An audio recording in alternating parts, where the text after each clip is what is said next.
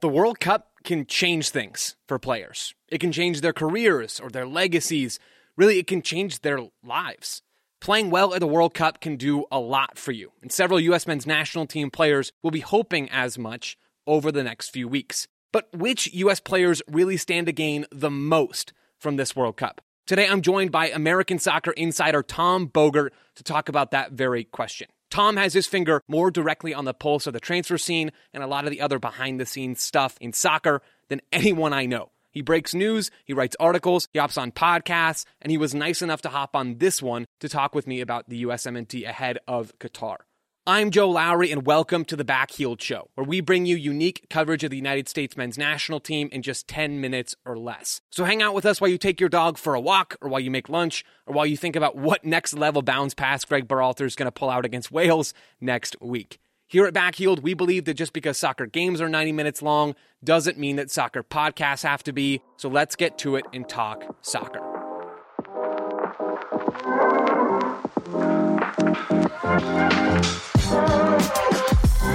I'm now joined by Tom Bogert to talk all about which U.S. players have the most to gain at the World Cup. Tom, thanks for being here.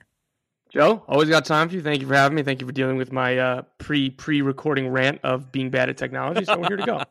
Hey, Tom, we all have those moments, and this one might have been my fault. We can't really be sure either way. Tom, there's going to be, and we've already had this on this show, a lot of discussion about tactics and about this U.S. team as a whole, and even about certain groups of U.S. players like the young core that's here. For you, though, Tom, which specific U.S. players have the most to gain in Qatar at this World Cup?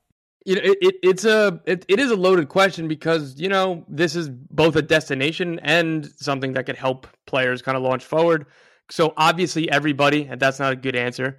It is a little bit less important, I think, than in previous iterations. Like you hear stories in the 90s about like, you know, and even in like big countries like Argentina, like English teams would be like, oh my God, who's that player? I have no idea who that is. Like all these clubs in the world know who all of these players are from the time that they're 16 years old or prior for, you know, the highest level, like youth prospects. So it's not like Leeds United are going to be like, oh my God, like who is Callum Acosta? I've never seen him before, but like you can cement yourself with big performances, and it's more so kind of in the public eye rather than in terms of like a team being discovered and a transfer being happened. That being said, like there are guys who, you know, Joe Scally, he's played very well at Mönchengladbach. If he gets on the field and plays well, that's like a young rising talent that teams are going to be like, oh, maybe he is ready for a next step. So Scally is kind of the answer I go with, but I'm not sure if he's going to play enough for that. So I'm going to default with Christian Pulisic, who's been trying to leave Chelsea and is like in this in-between phase of like, all right, like he's obviously kind of a star. He's obviously $70 million player a couple years ago.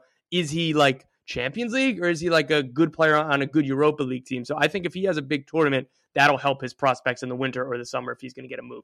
So, Tom, I'm assuming the answer to this question is technology, in quotes. But, like, you mentioned the 90s, right? And even there's evidence of this somewhat with Real Madrid as we get into the 2000s, after World Cups, picking players and signing them to big deals. What changed between today and 2022 and in those past World Cups that changes how teams actually go and scout these international tournaments? Yeah, the loose catch-all of technology helps here. Globalization, just in general, if I'm going to get, you know, too big picture and, you know, roll up my elbow patches on a blazer like I'm a professor. But like it truly, like the world is smaller in a good way in that everybody kind of knows everybody. Like all these networks. So even just past like things like Y-Scout and other like video highlights and being able to these clubs. Like I remember Sporting Kansas City signed Gadi Kingdom from Israel, from the Israeli league.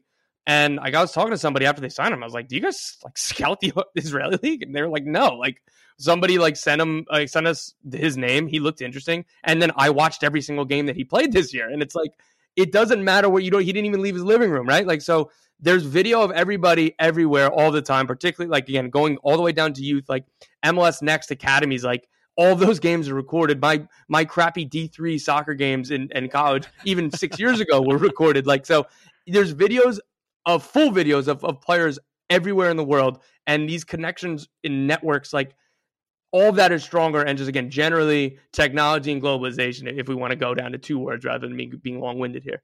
Let's go back to Christian Pulisic then for a second. Tom, you're mentioning him as someone who could gain a lot from this World Cup, and I think that applies to his legacy and his position in this U.S. team as well. If things go well for him in Qatar, Like, what in your mind, I'm not looking for inside info here, but for you as a logical soccer watcher, like, what is the next step for him after this tournament? Yeah, like you said, legacy is a good point. I think that's all more important. Like, particularly in this country, like, he's obviously a star, superstar.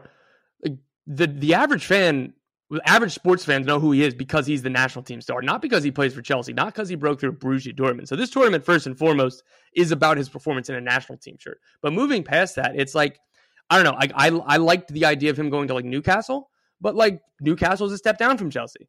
Maybe if this kind of all works out and, you know, the chain, the dominoes of other players being sold and moved on, club like AC Milan, like a really good team, you know, maybe they're not in that like elite core of like Champions League favorites, but they're going to be challenging for titles in Italy.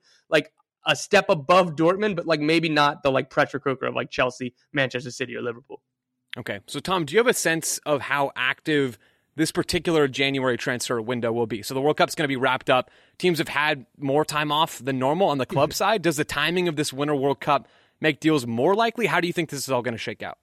I do think that it added to urgency in the summer, whether it was, you know, the way that we think of urgency and that, oh my God, I got to get out of here so I can get playing time. There was a lot of players who kind of made transfers, and that kind of all pushed forward, and we'll see what happens in the winter. Maybe there are guys who it didn't quite work out in their move, and they're like, all right, like I did this move just with kind of the World Cup in mind, like let me get the hell out of here now, or whatever it is. Like, when the tournament wraps up, there's plenty of time even before the January transfer window opens in Europe, and obviously the offseason MLS is going to be in mid full swing, but before preseason camp. So I think the timing is very interesting and very good in terms of transfers because teams aren't playing right now. They'll be doing little training stuff. So guys from clubs are talking more and more. There's going to be more and more conversations, if for no other reason than people in this industry are bored. And you think I might be joking. I was talking to guys earlier this week, and they were like, I'm so bored in trade talks because nobody's doing anything. Like that's a real thing. If you're bored from in the transfer window sometimes,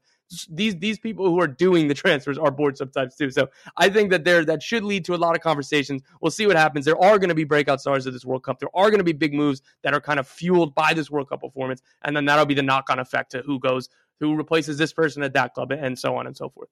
Tom, I love it. Boredom is relatable. We'll keep our eyes on Christian Pulisic and Joe Scally at this tournament. Tom, thank you so much for joining me. I really appreciate it. Before I let you go, where can people find your work? Twitter at Tom Bogert, MLSsoccer.com, anywhere. You know, I'm ever present on this hellscape that is Twitter. Boom. There'll be a link to follow Tom on Twitter in the show notes. That's it for this episode of The Backheeled Show. If you're looking for more American soccer coverage, check out backheeled.com for stories on the USMNT, the World Cup, and much, much more. We'll talk to you again soon.